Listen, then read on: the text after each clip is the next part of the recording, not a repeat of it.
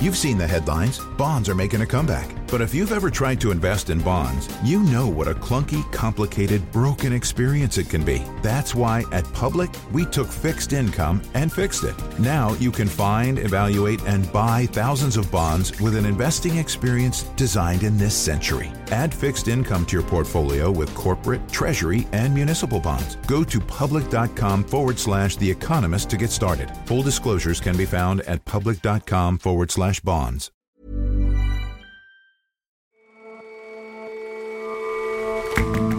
Hello and welcome to The Intelligence from The Economist. In New York, I'm John Fastman. And in London, I'm Jason Palmer. Every weekday, we provide a fresh perspective on the events shaping your world. David Brent, Basil Fawlty, even Malvolio. Fictional British managers tend to be comic figures. Actual British managers are all too often not that good at their jobs. That makes the firms they run a lot less productive. And an ambitious survey is being carried out door to door, asking people across the UK all kinds of things about sex. Getting honest answers is one challenge. Another is turning the results into useful public health data. But respondents are surprisingly game. First up, though.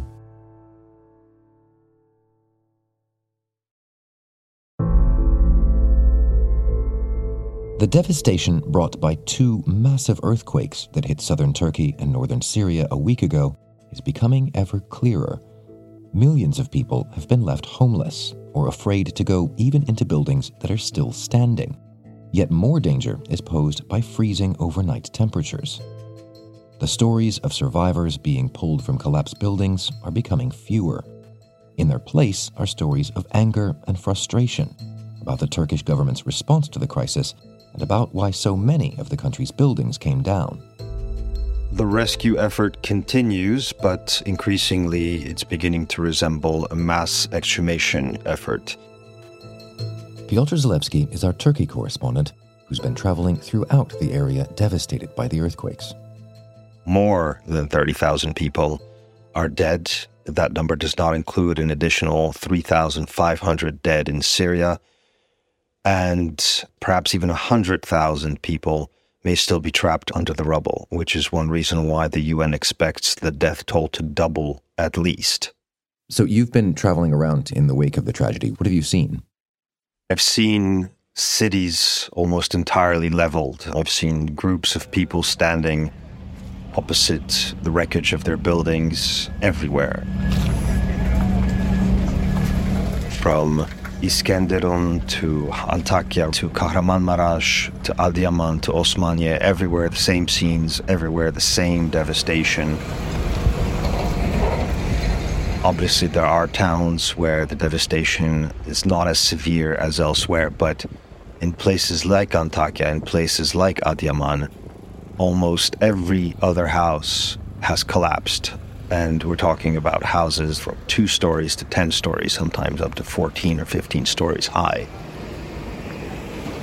In Iskenderun, a city of about 200,000 people on the Mediterranean coast, I saw a fire raging, consuming the entire city port, and nobody appeared to be putting it out. It seemed like it had been left to burn. This is Iskenderun port. Massive fire is just tearing its way through the entire port. And one man I spoke to there asked, how come the state can't put out this fire right by the sea? You know, those questions are being asked all over the region, all over the country.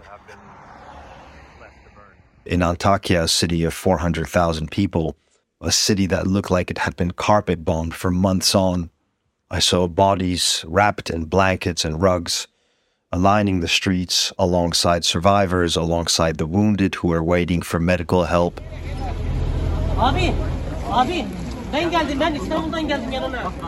I saw a man pleading with his brother to stay alive, to stay conscious, telling him that they still had much to do. He said he had come from Istanbul to see him, and he said, brother, don't let go. In the southern city of Adana, there were multiple collapsed buildings, again, 12 stories, 14 stories high. And these were buildings that were entirely pancaked, just mounds of rubble, and people were digging through them with cranes, with excavators, but also sometimes with their bare hands. 6,000 buildings are believed to have been destroyed, completely destroyed by the earthquake. The number of damaged buildings is much, much higher than that. And everywhere, the silence is probably the most unbearable part. Every 15 minutes, every half an hour, rescue workers will stop digging. The machines will come to a halt. All that in hopes of hearing the screams of survivors. And more often than not, there's just silence. So broadly, obviously, rescue operations are going on, but it is of an unthinkable scope. Has the response been what you might have expected? People who sympathize with the government will tell you that the response was inadequate because of the scale of what we've seen on the ground has been so massive. That the magnitude of the earthquake was such and the timing was such that no government could have been prepared to cope with the tragedy. People who sympathize with the opposition will tell you that the preparations were inadequate from the beginning, that there just wasn't enough manpower, there weren't enough resources at the disposal of the government and local authorities to cope with this. And, well, the truth is that however you spin it, and the opposition and the government has been spinning it over the past 2 days, the response was inadequate. And in many places, it was badly so. In places like Antakya, Adıyaman, elsewhere, help or rescue teams did not arrive for days. In some places, it did not arrive at all. In Antakya, I saw bodies wrapped in blankets, been left there after being dug up by friends or relatives or volunteer rescue workers, waiting to be picked up by ambulances. I saw the wounded waiting to be picked up. I saw the wounded who had died while waiting for ambulances to arrive. The government says that rescue teams have reached all of the affected areas, but many locals in many places disagree. Now, if the state is falling short, then civil society is not. And across the region, help is pouring in from all over Turkey. Help is also pouring in from abroad. There's food, there are blankets, there are tents, there are volunteers flying in from Istanbul, from other parts of the country to help with the relief effort, to help with the humanitarian effort. Across the region, millions of people made homeless are sleeping in tent cities provided by the country's emergency relief agency, in mosques, schools, libraries, or in their own cars. And what about in Syria, the situation across the border? What do we know there?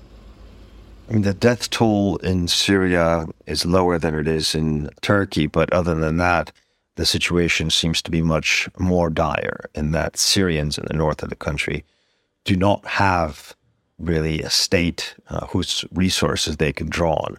Part of the region, part of the north, is controlled by rebel groups and Islamist jihadist groups. Part of the region is controlled by Turkish troops and their proxies. And Turkey has enough trouble getting help to places inside its own borders. And so I imagine the relief effort in those areas is woefully inadequate as well. And part of the affected region is controlled by Kurdish insurgents. So getting humanitarian aid, getting rescue teams into northern Syria has been incredibly hard, if not impossible. And many Syrians are saying now that it's just too late.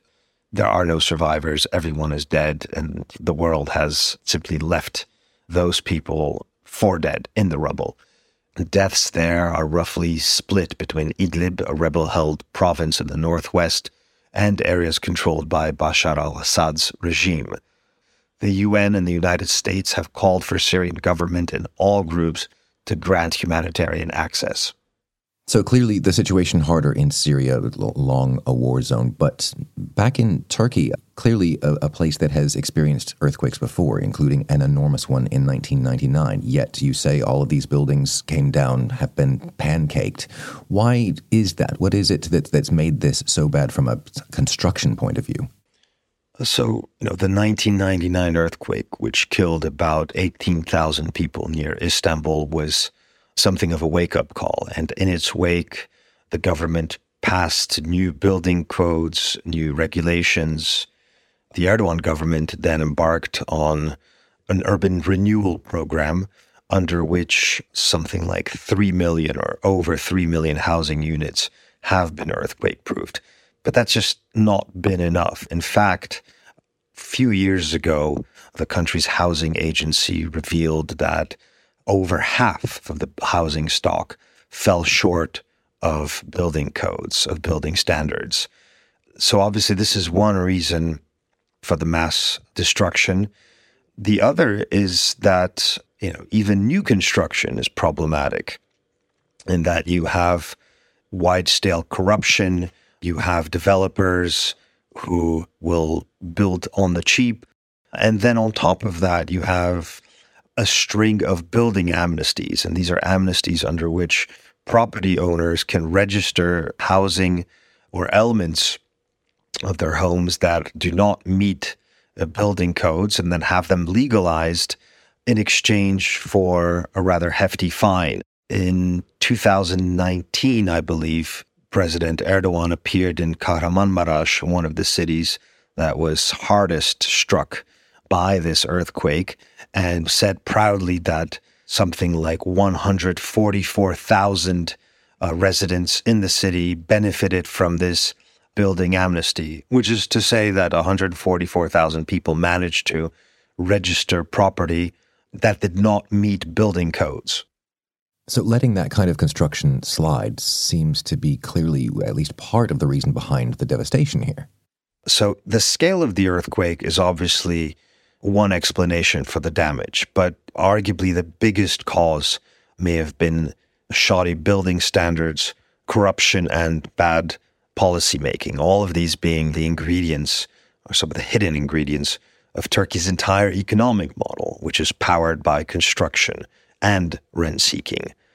Now, the government of Recep Tayyip Erdogan bears much of the blame, but so do its predecessors, and so do municipalities, including those run by the opposition, and so do countless developers and planners.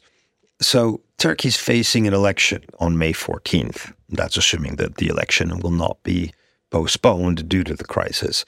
In the long run, or at least in the next 3 months, many hard questions will be asked, especially to the government of Mr. Erdogan. They will question the urban development model over which Erdogan has presided, and they will question the building amnesties. So there will be some sort of a backlash. The only thing that remains to be seen is the scale of the backlash. Piotr, thank you very much for joining us. Thanks for having me.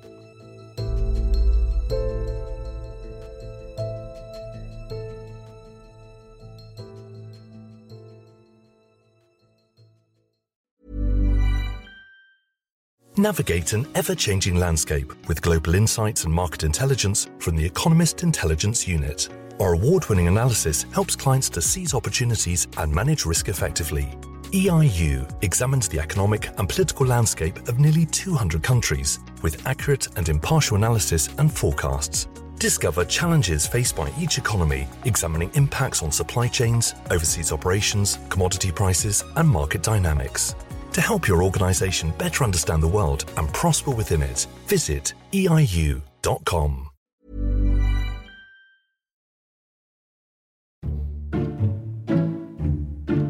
In popular culture, managers aren't always held in high esteem. Dilbert, a long-running American cartoon set in an office, paints them as a meddling bunch that occasionally cause more harm than good. And their depictions in British TV series tend towards one of two types. They either demonstrate toe-curling awkwardness, like David Brent, the insufferable and constantly inappropriate boss in the office. People see me and they see the suit and they go, "You're not fooling anyone." They know I'm rock and roll through and through. I'm not orthodox, I don't live by the rules. Or they show slapstick incompetence, like Basil Fawlty in Fawlty Towers. May we have 2 eggs mayonnaises, please? Certainly. Why not? Why not indeed? We're all friends now, eh? Old differences forgotten, and no need at all to mention the war. Sorry. Oh, yes, completely slipped my mind. Yes, I've forgotten all about it. Hitler. But while humorous, those unflattering depictions of the British managerial class may have at least a tiny bit of truth behind them. So there's this stereotype about Brits being bad managers, our culture being one that values the gifted amateur over the dogged administrator. And we enjoy laughing at people who take themselves far too seriously. But there is a serious side to this. Joshua Roberts is the city and finance correspondent for The Economist. Britain has a growth problem and it has a productivity problem. It's the only country in the G7 whose economy is still smaller than it was before the COVID pandemic. And it's the only one that the IMF, the International Monetary Fund, thinks will go into recession this year. And on the evidence we've got, British firms genuinely are worse managed than those in several countries we like to think of as peers. And it's likely that that makes them less productive. How do we know British firms are worse managed than others? So management is quite a slippery topic for economists to study, and not many do. But I've spent some time over the last few weeks with 2 of them, John Van Reenen and Nicholas Bloom, who've been attempting to correct that. Since 2003, these 2 have been developing and running what they call the World Management Survey. Now, that's an attempt to study management practices more scientifically and to put the study of them on a more rigorous footing. So researchers ask organisations open questions about how they're run. This is things like, how do they monitor their production lines? What decides if people get promoted? How do they record improvements to their processes? That sort of thing. And the researchers, after having these conversations with them, they then grade them in a range of different categories. That's been going since 2003, and the survey now includes over 20,000 interviews with medium-sized firms, with hospitals, with schools, in 35 countries. Some of them are rich economies, some of them are emerging markets. And then after the conversation and after the grading, they do a bunch of adjustments to try and remove any biases. And what do the results show? Well, there are some really interesting trends that we see. One is that differences between firms in different countries are not just big, they also persist across borders and in regional offices. So, for example, the London branch of an American business will typically be managed to the same standard as that same business's offices in New York or Chicago. Another finding is that multinationals get higher management scores than domestic firms wherever they locate in the world. But it's the results between countries that are probably the most interesting ones. Now, Britain's managers don't do terribly when compared to the rest of the world. If you aggregate the results of the surveys since 2004, Britain comes number 6. So that means that it outperforms the likes of France, Australia, and Singapore. But the UK sits below the sort of elite group. Now, that's headed by America, and it also includes countries that Britain likes to think of as peers. So it includes Japan, Germany, Sweden, and Canada. Is it clear that being in this elite group actually matters for a company's overall performance? Well, well-managed firms, the thing is they also tend to score highly on a host of other really desirable metrics as well. So they're likely to be more productive, they're likely to be more profitable, to export more, and to grow their output more quickly. And the kicker is that employees of these firms tend to get a better work-life balance as well. So those outcomes seem kind of intuitive. Like, it makes sense that firms that are better run should, be more productive and more profitable. But if those are intuitive, quite how much good management matters is still startling. So the correlation between a high management score and productivity is so strong that management seems to account for more of the difference between the most and least productive firms than factors like research and development or use of IT. John Van Reenen and Nicholas Bloom, those are the 2 economists who run the World Management Survey, they reckon that more than half of the productivity gap between Britain and America can be attributed to poor management practices. Now, that's a big claim. All of these variables are intertwined with each other, and it could be, for example, that more productive firms are just able to attract better managers with higher pay, or to pay consultants to help them become better managers. And however strong the effect of good management on things like productivity, it can easily be swamped by other influences. Even taking all of that into account, though, Britain should take its management deficit more seriously. Having better run companies and better run public sector organisations, it might not be sufficient to solve all the country's productivity problems, but it's hard to imagine that it wouldn't help. So what can Britain do to improve the quality of its managers? So one area Britain could look at to improve its overall management is family firms. These are common in Britain, and they're common in many economies, including really productive ones like Germany, where firms tend to be well managed. But one of the best predictors that a firm will be very poorly managed is that it's family-owned and has a chief executive who inherited their position, specifically who inherited that position by being the eldest male child. One of the World Management Survey's early studies found that 2/3 of British family firms chose their CEO in this way. That compares to 1/3 of American family firms and 1/10 of German ones. One of the things that encourages British firms to do this could be the UK's tax code. So this gives up to 100% inheritance tax relief for businesses that are passed down the family. The US has no relief that's comparable to that, and Germany's is much smaller. It's around 50%. So getting rid of that tax relief or making it contingent on a more meritocratic selection process for the CEO, that could be one step in the right direction to improving management. Another boost could come from more competition. So one of the best predictors that a firm will be well managed is that it faces strong competition in its product markets. Now, the trade restrictions that firms face as a result of Brexit reduce that galvanising effect that competition can have. And so reducing those trade restrictions and promoting competition could spur British firms to be better run and more productive. And Joshua, how likely do you think these changes are to come about? And more broadly, how likely do you think it is in the near term that British managers can improve? Well, something that's as culturally embedded as bad management is obviously going to be hard to shift. There won't be just a quick fix. But there's at least one good sign. A significant part of the apprenticeship levy, that's a tax that encourages businesses to spend more on training, has been used for mid-career management training. And private sector employees that complete those apprenticeships, on average, see a 17% pay rise. So that suggests that employers put quite a high value on this mid-career management training. Now, the best thing would be if Brits started taking the idea of management more seriously and, treat it as more of a career to aspire to. In the real world, we probably won't stop laughing at managers, but we can at least try and acknowledge their importance as well. Britain isn't going to escape its growth ruts without them. All right, Joshua, thanks so much for joining us today. Thanks for having me on.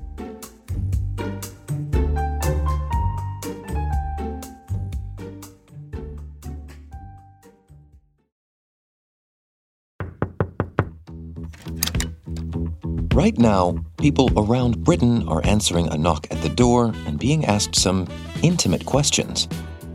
And while that might feel a bit awkward, The Economist's Britain correspondent Catherine Nixie says it's extremely important for the sake of public health. At this very moment, volunteers are fanning out across Britain. Have you ever paid money for sex with a man or a woman? They're armed with 10,000 randomly selected addresses. How did you meet the person who you first had sexual intercourse with? Carefully worded questionnaires and imperturbable expressions. And they're doing all of this to assess the nation's sexual habits.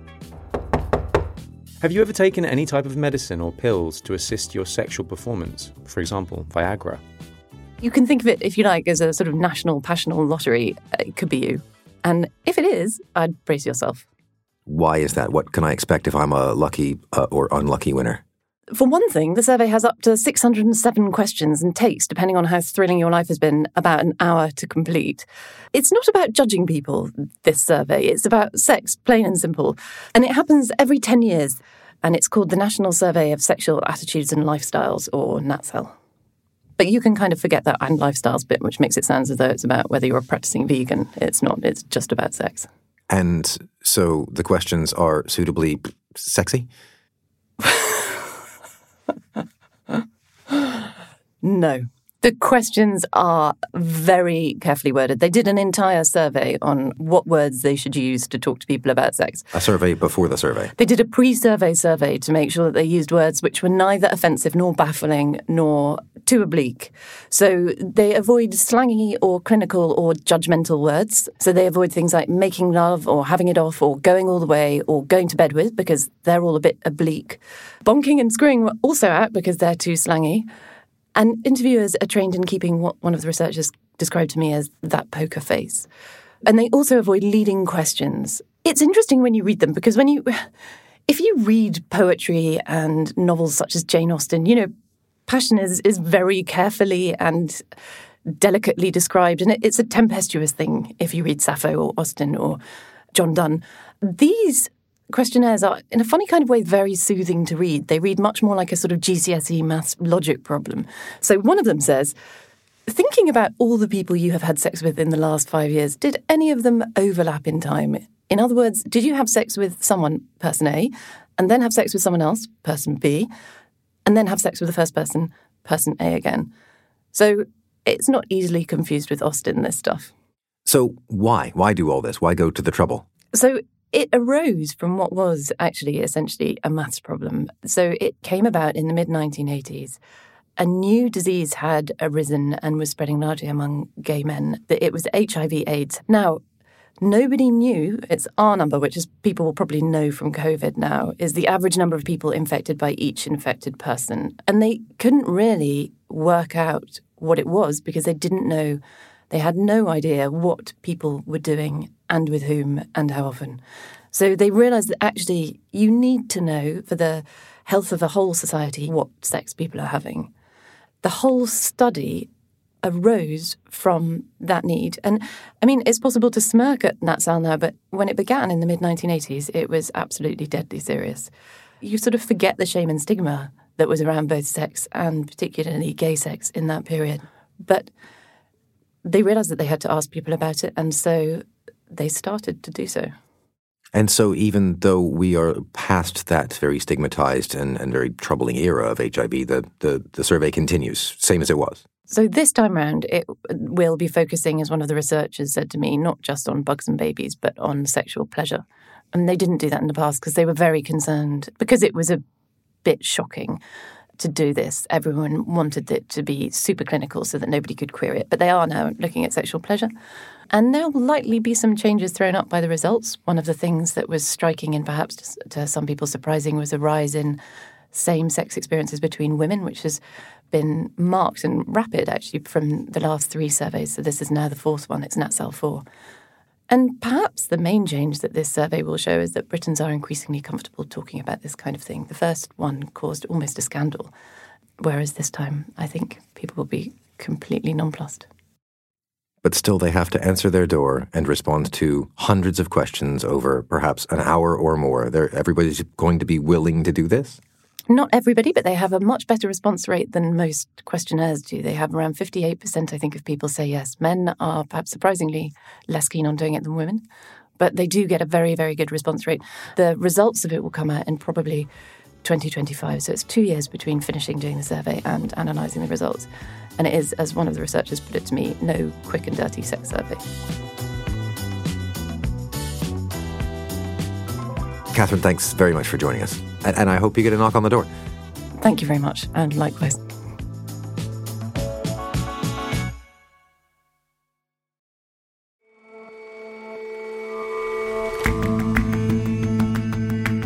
That's all for this episode of The Intelligence. Let us know what you think of the show. You can get in touch at podcasts@economist.com. And you can subscribe to The Economist at economist.com/intelligence offer. The link is in the show notes. We'll see you back here tomorrow.